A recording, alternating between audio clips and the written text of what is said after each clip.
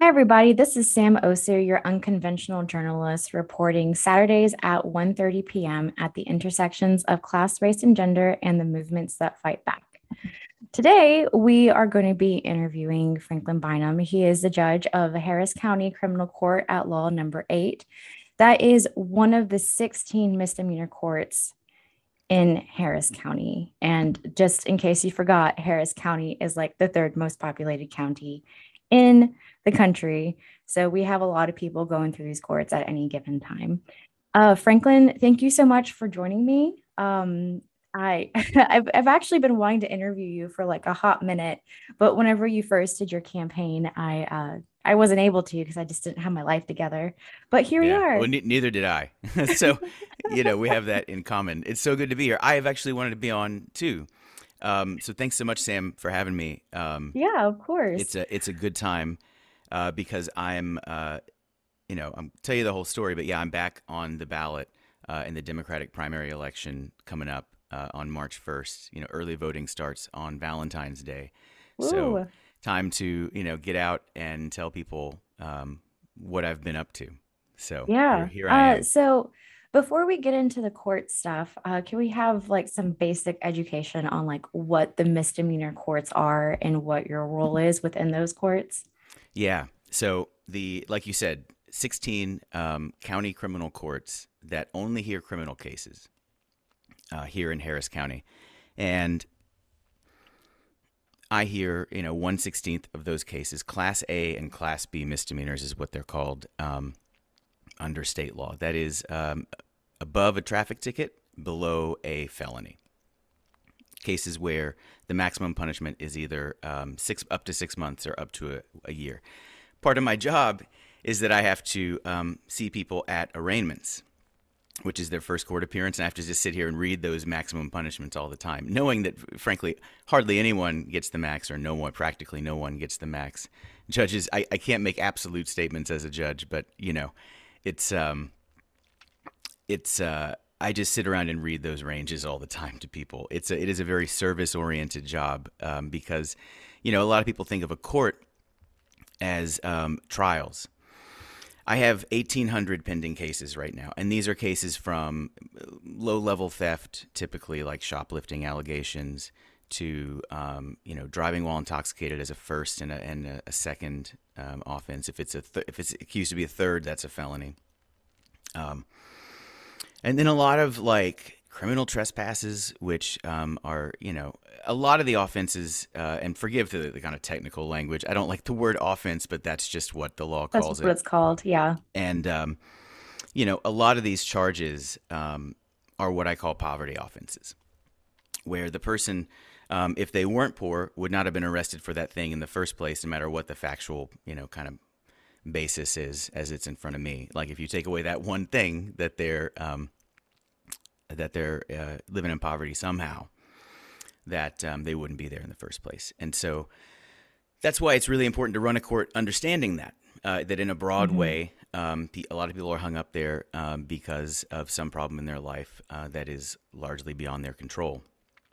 And so, what I do on a daily basis is so as far as trials go, right? You think of a court as being in trial, but I can only try. I have 1,800 pending cases right now, give or take, and hundreds are filed a month, hundreds are resolved a month, and so I see thousands of people every year, and most of that is not in a trial. I can only do like in a really busy year. I could do 50 jury trials, and my clerk told me if we did that many, she would quit. That's the most they ever did, and if we ever did that again, she would quit. Because I was like, How can we max this baby out? And she was like, it's this, and let's never do that. And so if you think about that, the numbers really don't work. I mean, I think anyone who looks at the system and says, oh, it's a police system, the number of pleas in the system and the number of cases filed and the number of trials. But I'm living with like the daily reality of that. And that is that really most of my job is seeing people the first time, telling them what their rights are, giving them an appointed lawyer if they need one. Most people do. And setting a schedule on a case, and then just kind of shepherding it along in a way that is not coercive and that is not punitive, because the person is presumed innocent. Hmm. So That's kind of the daily, so it's low level type charges, a lot of them, and me seeing people and scheduling their cases, and that is the main crux of the job. There's a lot of power in there. It's not nothing. Mm-hmm. But as far as exciting trials, I've done plenty of them. But it's important to remember too that I've had this job 3 years, and we've never had normal courthouse operations. I think I've moved courtrooms 4 times in 3 years, Oh, wow. and that's before COVID started. Right, we finished moving, and then COVID came, and we had to shut the whole thing down. So we couldn't even get to 50 trials in a year because we've been just so constantly disrupted by climate disaster, health disaster, just disaster after disaster. Mm-hmm. Yeah, it's good stuff living in late stage capitalism, isn't it? Yeah. Oh, yeah. The ruins. So, what made you want to be in this elected position to begin with? I am from Houston. I grew up in the Montrose neighborhood. I know that you and I share a love of KPFT, the shining beacon of my childhood. So Um, shining. yeah, yeah. All right. I mean, it's still there, but I miss RIP the building. Um, but yeah, so I grew up in Montrose. I was a criminal defense lawyer here as an adult for about 10 years. I was one of the first public defenders ever to work at the Harris County Public Defender's Office. We were the largest county in the country without a public defender's office, and then we built the best big city public defender's office in the country. And maybe that's a theme to a lot of what we're going to talk about here. And maybe it's something about Houston and Harris County that is true and that I really love. That we can go from worst to first around here. We can have something really wrong. But the thing is, it got so wrong that the snapback, the push to make it better actually resulted in something really great. So the public defender's Mhm. office is an example of that. And I was a part of that for the first 3 years of its existence. But for most of the time, I was a private lawyer working in the same courthouse that I'm a judge in now, helping people. Taking appointed cases, people would hire me, and I would just see the daily grind of how these courts were so tremendously oppressive and unfair and coercive and an engine of racism and violence. And I saw people treated so terribly for so long that eventually I was like, I cannot go on this way. I have to do something else. And I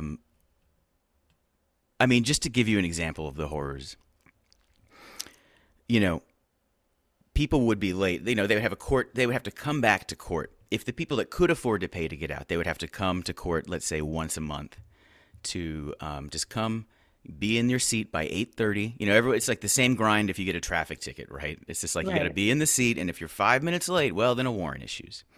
And dealing with that was one of the main drivers of the guilty plea mill, where people were like, I don't want to deal with this hassle. I just want to plead guilty today. Can I plead guilty the first time? I don't care that it's a permanent record. I don't like. I can't go to jail again. I can't miss a child pickup again. Um, and I'd see people in tears, chained to chairs. Every day, I would see people chained to chairs, and just for being like 5 minutes late.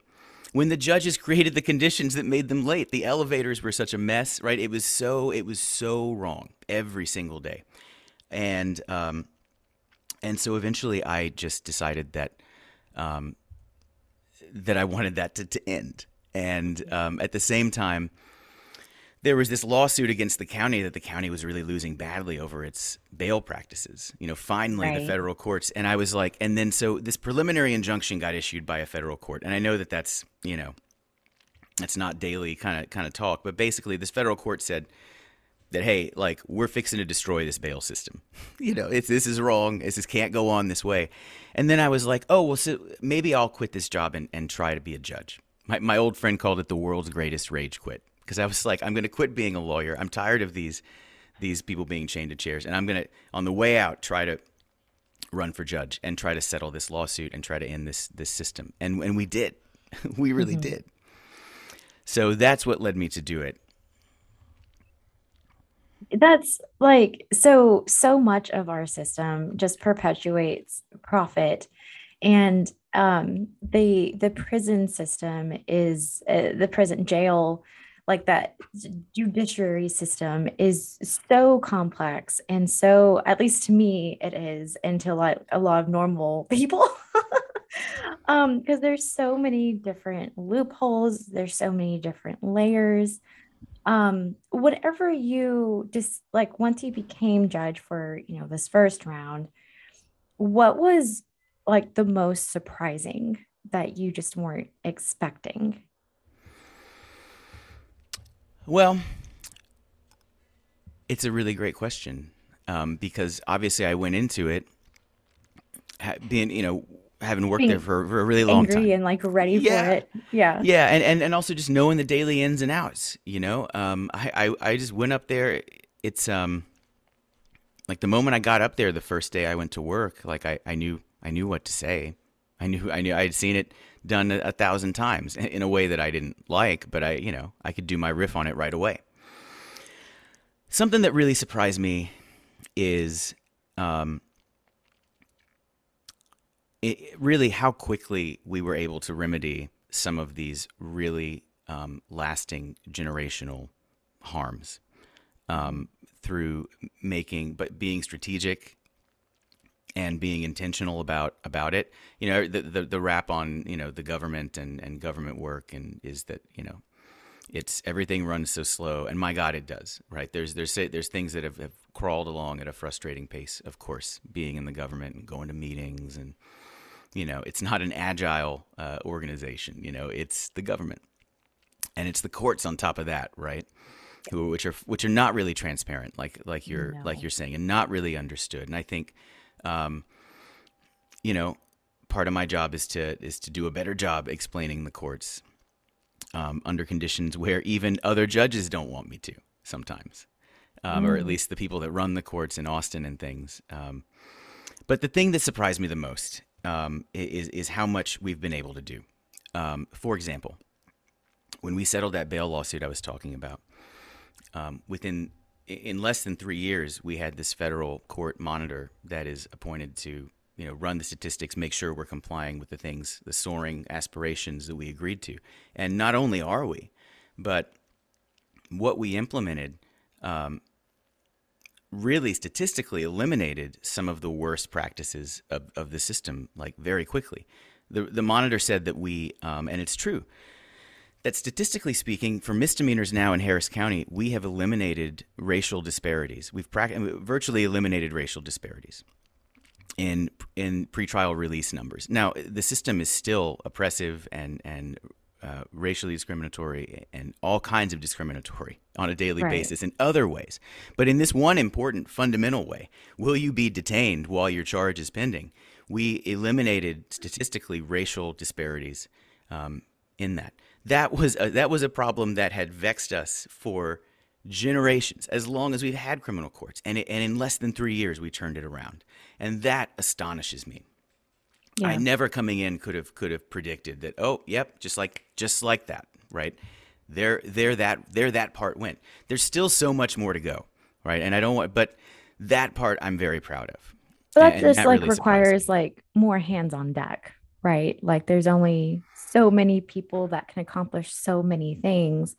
And like in order to truly overhaul the system, it would just require more hands on deck and like more community transparency and community involvement. Yeah. And time, yeah. I mean, I was also, if I could shoehorn in another surprise, I campaigned the first time, kind of like not really with the mainline Democrats.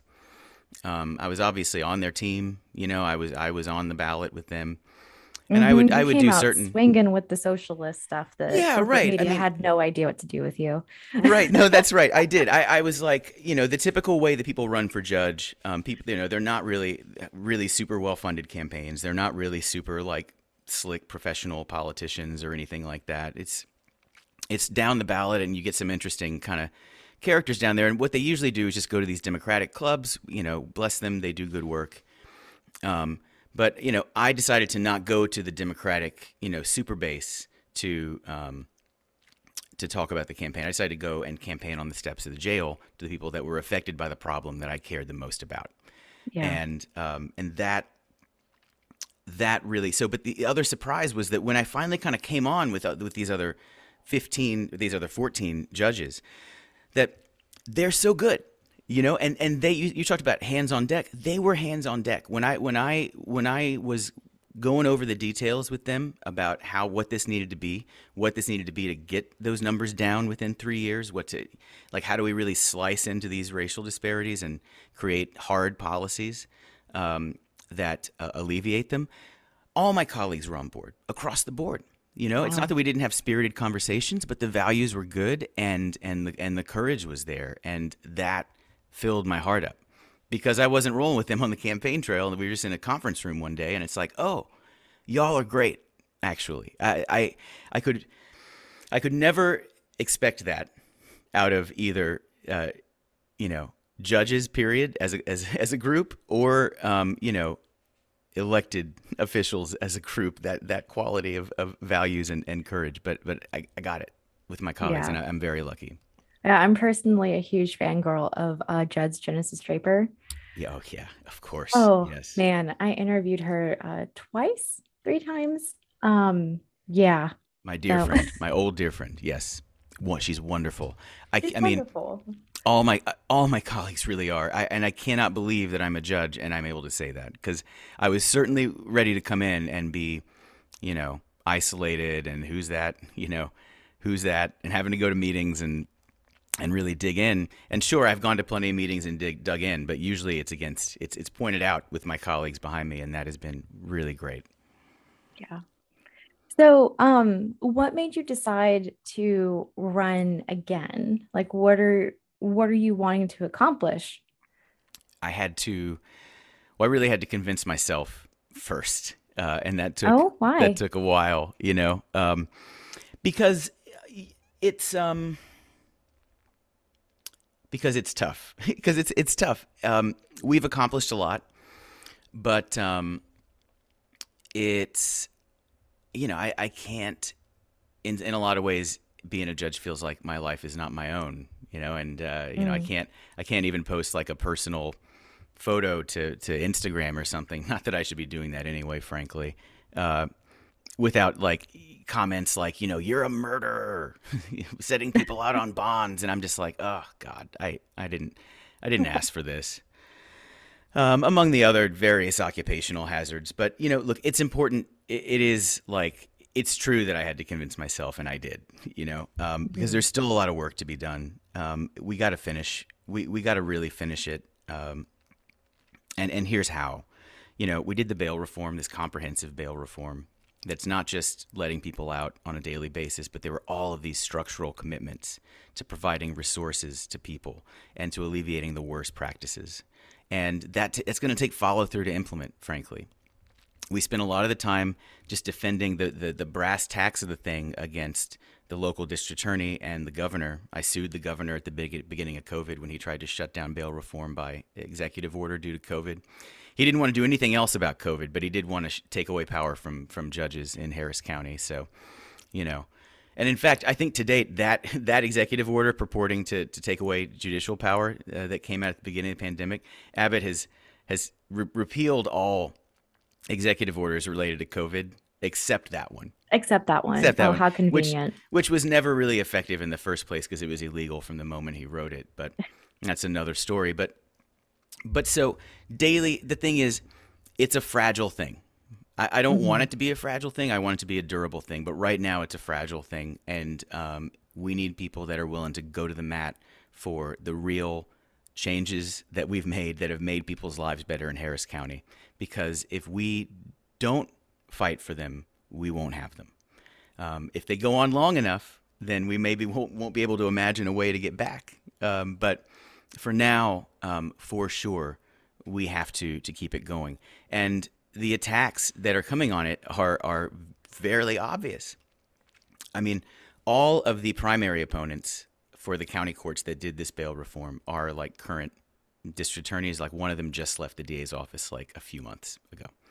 But when he decided to run, I think he was a DA still. And so, or when Kim Ogg decided he should run, he was a DA still. And so, but they all want to say they're in support 100% of everything we've done, but they just want to be the judge. And it's like, well, what for? If you're really in favor of everything, and they don't want to say they're against bail reform, but they're coming from the main local opponent of bail reform, that office. So, so the thing is, they can't take control of the courts because that would be a disaster. And so that's the first reason. And then we have a number of other, we also assigned, we created this office where we took court appointments out of the hands of judges, which was always a conflict. That, we made an independent office that if you need an appointed lawyer, the independent office will appoint the lawyer. They'll provide resources, investigators, social workers, all kinds of help right off the bat. Yeah, that's a fairly new office. Yeah, the managed assigned counsel office, huge deal, right? And it's a new office, and it needs people that understand indigent defense, that understand how to build a public defense office like I do, like Judge Draper does. Like, we are all committed to indigent defense. I don't want a bunch of baby DAs in charge of the making sure that appointed counsel works. Right. That's not going to be good for anybody, except the DA's office. And then finally, and this is the closest to my heart, right, is cite and release. It took a year, right? But we finally got this program called Cite and Release going where, for years, police could have written tickets for these low-level, like shoplifting at the self-checkout, whatever cases, instead of just like putting someone in chains and hauling them down because they're like, we skip-scanned 3 items or something. Insane. Right. But they would always say it was a technology problem, that we don't have, our systems can't handle, And I was in these meetings with police where, they were just like, what do you want me to do? You want me to write a name and an address on a piece of paper and they're going to show to court? I don't know. I've never heard of that. And I'm like, well, what are you talking about, man? Like, isn't that your bread and butter, writing tickets? And so we created this program, this site. We finally did it. It's running. I'm the cite and release judge every Wednesday at 1:30 at 49 San Jacinto.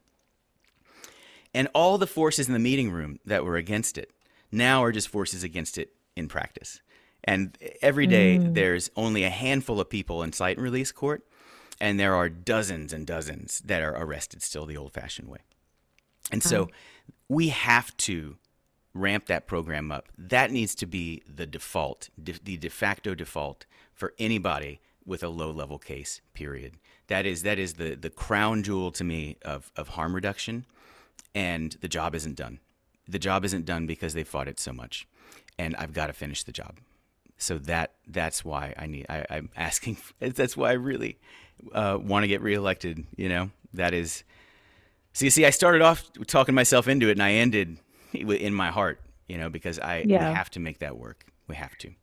Well, and like a lot of people don't pay attention to down ballot elections, and like this is really where it's at. Our system, it perpetuates poverty and then incarcerates those people.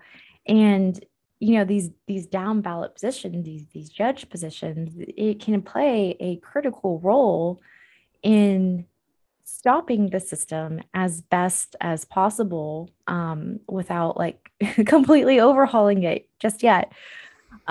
So for anybody listening, please like look at your down ballot.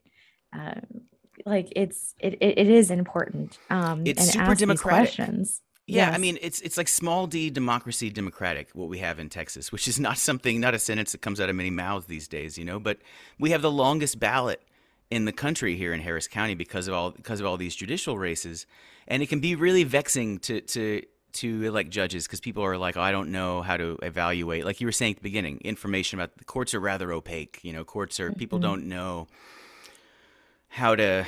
And judges, candidates don't always make it easier because they just speak in these soaring, "I will be fair." My opponent will not be fair. And it's like, what does this all mean? Yeah, what does it mean? What's the news? What's the education? And then even once you understand like some of the modern aspects of it, you still need to contextualize it with class struggle and just the system itself and how it's been perpetuating oppression to Black and Brown communities, especially for hundreds and hundreds of years. We have a really special opportunity here because we have elected judges, right? If there's no way that the bail reform would have happened if like Greg Abbott appointed judges, and if that's how we got judges here, if that were the only Right. way, that'd be people complain about electing judges, but then again, there's some real upside, particularly when you have courts with specialized criminal court jurisdiction. In a lot of places, courts will hear civil and criminal cases, and those are usually filled by rich civil lawyers or whatever. But like when you have specialized criminal courts, that actually is a tremendous opportunity when you elect those judges to provide, direct democratic, small d democratic, police oversight, because that's ultimately the only job of criminal courts, or one of the only jobs of criminal courts is when the police and prosecutors take formal action against someone. There's a whole system in court where their work is reviewed, basically, Yeah. and we have seen the results of the lax oversight and the judges being a rubber stamp for a long time for the police and prosecutors, and it's led to all kinds of an insane, terrible, calamitous harm to our community. So, yeah, down ballot races are important. We can directly control our community and the officials in our community, and it's a lot of work figuring out what all these people do. I mean, my God, if you were to ask me about the probate court races, I wouldn't be able to talk to you in technical detail about them, even though I am a Right. judge. And so it is. It's tough. It's tough, but it's worth it. It's worth it, at least about the criminal courts, to figure out who's in favor of remedying the systemic harm and who's not. And at this point, people should be pretty clear about that. And that's new. That's new and good. So you can pick up the League of Women Voters Guide. I know that there's still a lot of people saying one thing and doing another, but the battle lines are pretty drawn, at least around here. And I think a lot of places in the country that, we know this system has to change. Yeah. And who has the background, and who is showing you, not just telling you. And Yeah. so it can be deciphered even though the ballot's really long. And like for those of you listening, whether or not you've been through court through the whole trial process, um, and you have that experience or not, it's it's important to know, especially since the pandemic, we've always had this giant wealth gap, and the working poor is getting larger. Like that faction is getting larger. It just is. And, we have these courts that systemically incarcerate poor people for trying to make ends meet, for stealing bread, for example. And I mean, literally. literally, Literally, yeah. so I guess that might be a fun question. Not fun, but just interesting.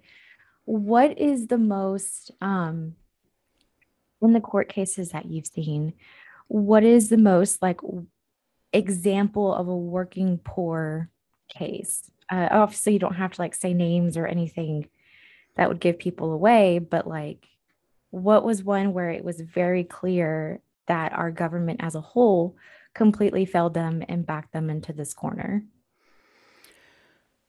It is a good question. Um, I'm going to start at the general, and then as I go, hope that a specific example comes up, because there are so many. I mean, it's like being at the beach, which was your favorite wave. It's just every day it's coming constantly, these situations where people Yeah. are, but living in poverty, who are maybe sometimes in a crisis in their life, sometimes not, sometimes just, I mean, I see I see a lot of people. And my first job is to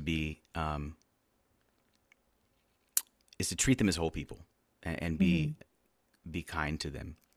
What I say is, you're presumed innocent, and I will treat you that way. And I add that to the you have the right to remain silent and all that. It's an aspiration, but also a commitment to action. And when I talk, I don't often, when we're talking about poverty and how poverty manifests itself in the criminal courts. As you're asking the question, the first thing that came up for me is the main conversation I have with anybody who happens to be detained. I want to be clear that, like, when I was a practicing lawyer, when I would show up in the court in the morning, there would be like 40 or 50 people in the jail cell attached to the courtroom, just packed, and Yeah. they were all there because they couldn't pay, and they wanted to sign the papers to plead guilty to get out because that's the situation they were placed in. And now I have, on a given morning, 1, 2, 3 people that just made it through the jail. The judge of the jail didn't let them out. Sometimes they didn't even, through vagary of the system, they're detained and they see me. And the main conversation I have is, where are you staying? That's what, because housing is such an issue. I feel like so many of the cases would not be cases if people had housing.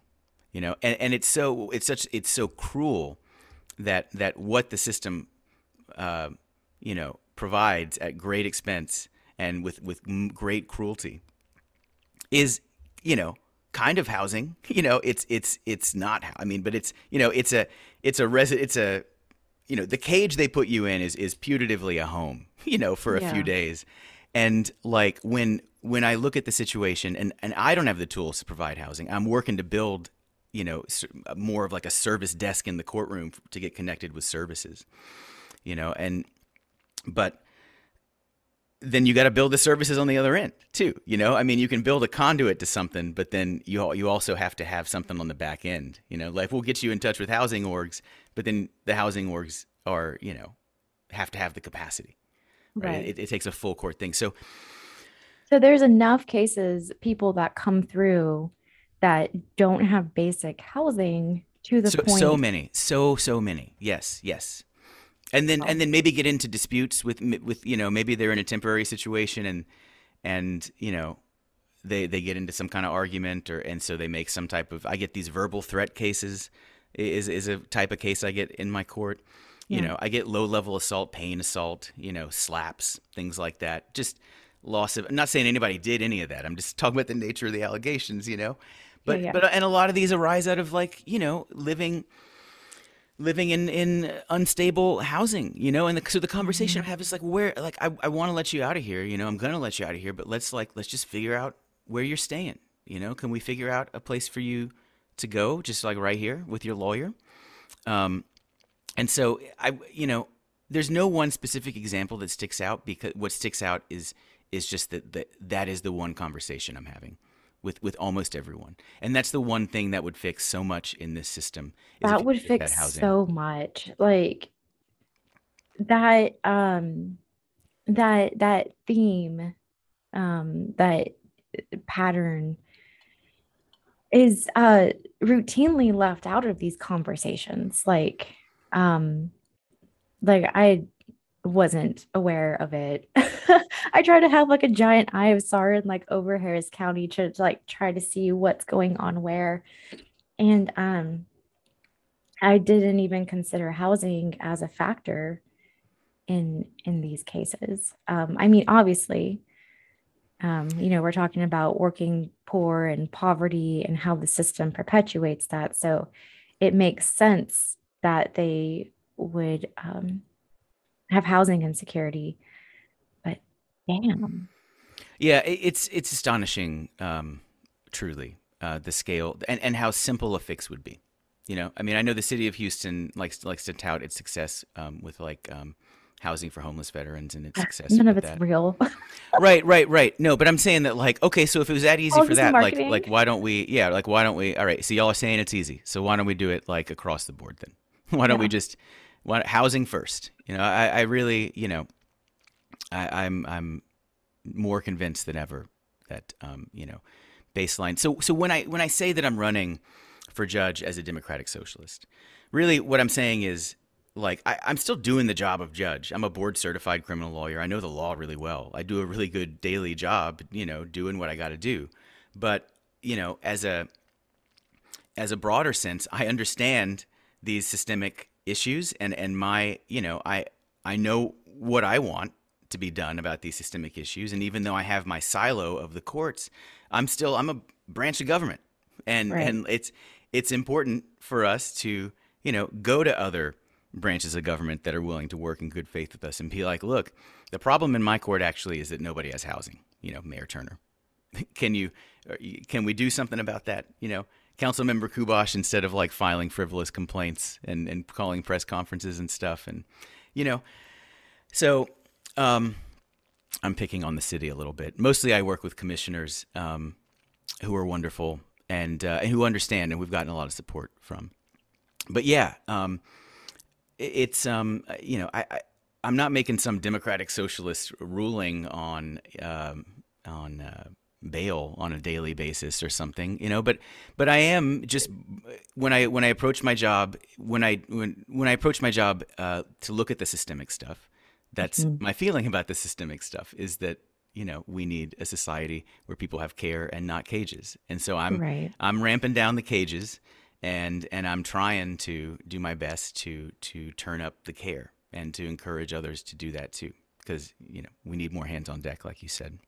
Yeah. And well, like you're picking on like the city, which for me, like the whole government, Harris County Commissioners has gotten nicer. And that's been refreshing. But something I always tell people and reiterate in my reporting is like the corporations, the rich people own our government. And if we really want to see some sort of change, the people have to own the electoral process. And that's just not the case right now. We see like some little pockets of it. Um, like in this case, I think Lena Hidalgo is a decent example. The commissioner's court is kind of a decent example where it's like slowly becoming a little more community oriented. The labor board that was just voted on recently, I think, is a good example of that. And they're building out the hall actually to make the the commissioners' meetings are happening on the fourth floor, and you had to cram up there. If I know many of us have been tried to cram up there to speak at commissioners' court, and it was Yeah. so tough. It was built to where no one was supposed to go there. It was just a little meeting room down the hall from their offices. But they're renovating the first floor of the county admin building to people can just walk in basically from the street and go to commissioners' court in kind of auditorium style. Of course, a county this size needs that. And Of that takes course. time. It takes time to Yeah. authorize the contracts and give contracts to people who aren't your campaign donors and things like that, which is another great thing Lena's done is the campaign is just herself being See, campaign finance and oriented. like that's, like the community coming in and like owning the electoral space. But there's still pockets that are missing, the city, the state, obviously, dear God, the state. Um, Yeah. and Yeah, it's federally, of course. Um, but so I'm just trying to fill in the gaps for people listening to see like we're talking the microcosm of the judges, but to also see how that connects to the city and state because housing, yeah. working issues. Absolutely. We couldn't have done as strong a bail reform as we did without Lena Hidalgo and Rodney Ellis and Adrian Garcia. No way. We had a lot of power over in our realm in the courthouse. The criminal judges did, but Mhm. their support, their willingness to fund like a really holistic resolution. I mean, there's all kinds of ways. It's not just the release is the bail reform part. It's also all these fee reductions, all these things like when the law requires someone to like get this alcohol device on their car, it's limited when it's required. But like, you know, I they still had to pay for it. They could have been found indigent and they couldn't afford a lawyer, but there was no mechanism to provide the thing that the law says you have to have Right. at no expense. And the thing is, what they would do before is just like, well, you can't afford it. Well, you get locked up. So maybe you could afford the $50 bail, but you can't afford the $100 a month alcohol device that the state law requires in this narrow category of case. Well, you go back to jail, is what the old judges would say. Yeah. And so we're just like, well, like, where's the money to actually make this thing that people, if the law says people have to have it, like, why don't we give it for free? And like, it's that kind of thing. I mean, it's a small thing. It's a small thing. I would rather people didn't have the devices, frankly. Hmm. I think that they're a vendor giveaway for the most part.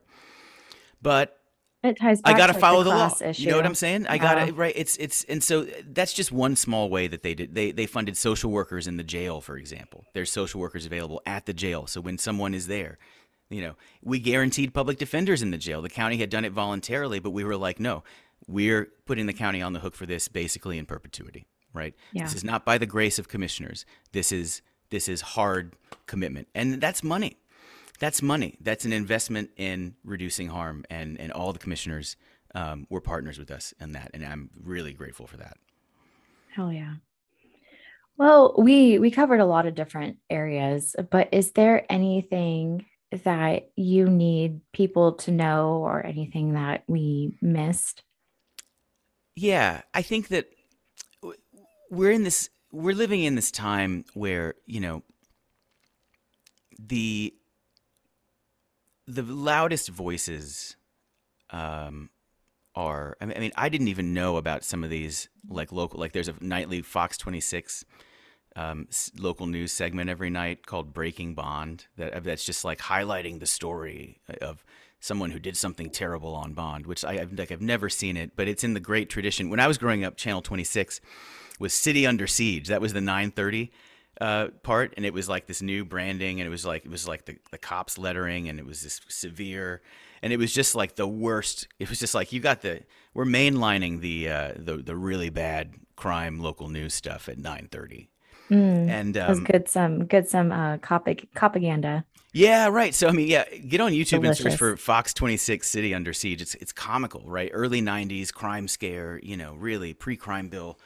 And they're trying to get that narrative back up. That early 90s pre-crime bill, just like crime's out of control. And they're trying to pin it on judges, which is insane. It's insane because it's like I am judges are not cops. That is my parting word, really, is that judges are not cops. There are a lot of cops that are calling press conferences complaining that judges aren't cops, complaining bitterly that judges aren't cops, but like, we're not. We make these nuanced, complicated decisions following the law every day. I want to ask some of these people that are calling the press conference all the time, like, and I've heard them ask this question and they don't have an answer, right? It's like, well, how many people do you want locked up? Like, what number would you be happy at? Like, at what point will you take responsibility for the problems in the world, your part? You know, like, what's the number of people where you think that's going to stop? And they don't. It's unlimited for them, right? Right. It's lock everybody up, Lock basically. them all up. Right, right, and the thing is that they really take advantage of people not understanding what judges' jobs are, and what the law is, and so I would just say that we're living in a time of massive, massive disinformation. It touches everywhere, and it's touching here, and like, what we've done locally with bail reform on misdemeanors is the best bail reform in the entire country. It is really, really good. The numbers show it. We have really made people's lives better in Harris County in the past 3 years. And people have more money in their pocket. People are not locked up, missing child pickups, missing a rent payment because they're detained, or just because they can't afford to pay to get out. There's just been this massive, massive reduction of the worst practices. And I have to believe, and I know, that there's compounding benefits to this. If you make it, Mhm. if you make it through this one week, then you can make it. Better chance you make it the next and the next. And that's what we need to overcome all of these. All the tough conditions we're in, especially in Houston, natural disasters, COVID, all that. The prevailing pinch of late capitalism, right? People's wages are down, people are worked to the bone. We're working to make people's lives better in Harris County, and that has to be what we tell people in November. That's what I'm telling people now. So, like, the incumbent misdemeanor judges, like, deserve to stay and finish the job, all of them, including me. So, yeah, please register to vote. How February can 14th. how can people get involved with your campaign? franklinforjudge.org is my website. I'm on social media and all that too. I've been all over the news. My record is all out there. So franklinforjudge.org, you can donate, you can sign up to volunteer. We need all kind of help. It is going to be a full court press between now and March 1st, but it's going to be really fun. So sign up franklinforjudge.org. You can learn more about me, see some videos and so on and so forth. Yes. And then if this topic resonates with you, there is the Houston Abolitionist Collective at Liberate HTX. That's their handle. They do organize and do work around this topic. So if you want to get involved in some capacity, I do encourage you to look into that. They're a great org, and I love to go to their events. Yeah, I'm obsessed. Obsessed. Everybody I report on, I am like obsessed with their work in some capacity. It's amazing. A lot of good people doing good work in Houston. It's a great place to be. Yes, and Houston's like an optimistic town, and Iron like sharpens iron. We're hard here, Yeah, and like Harris County as a whole too. I keep seeing, things at the county level that's just so refreshing. And there are people outside of Houston and like Pasadena, for example, where they're trying to get the ball rolling on some sort of organizing movement. And if you Crystal live out, Davila for school board, Pasadena school board, big win, huge. yes, And having one person in the room, I learned that having one person on a board, having one person in a meeting, with the right values makes a huge difference. and she's amazing. And like for those of you listening outside of Houston that might feel like a little helpless, this particular campaign is Harris County related.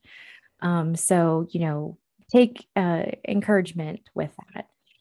For those of you wanting to learn more about propaganda, I also encourage you to follow Alec Caracstanis. Caracassanis, yeah, Caracassanis. I can yeah. never At pronounce his Equality name. Alec. Yes, at Equality Alec. He does a lot of unpacking on dissecting propaganda. And that's just a good start if you don't know how to identify it or you just want some more information on it. So yeah, that's all I really got. The very last thing I have is if you've missed this interview, you're coming at the tail end, look up Unconventional Journalist wherever you get your podcasts. And this interview will be available along with links on how to get involved. And then another thing I'll have there for you is education on like the Democratic Party. Like, so you vote Democrat. What is the party? What are delegates? What are committees? It'll be a throwback of a Left of Liberal episode with my friend Prince, who talks about that. So if you want to understand the Democratic Party a little bit more, you can do that as well. But that's all I've got. It's really great, Sam. It's really great work. All that.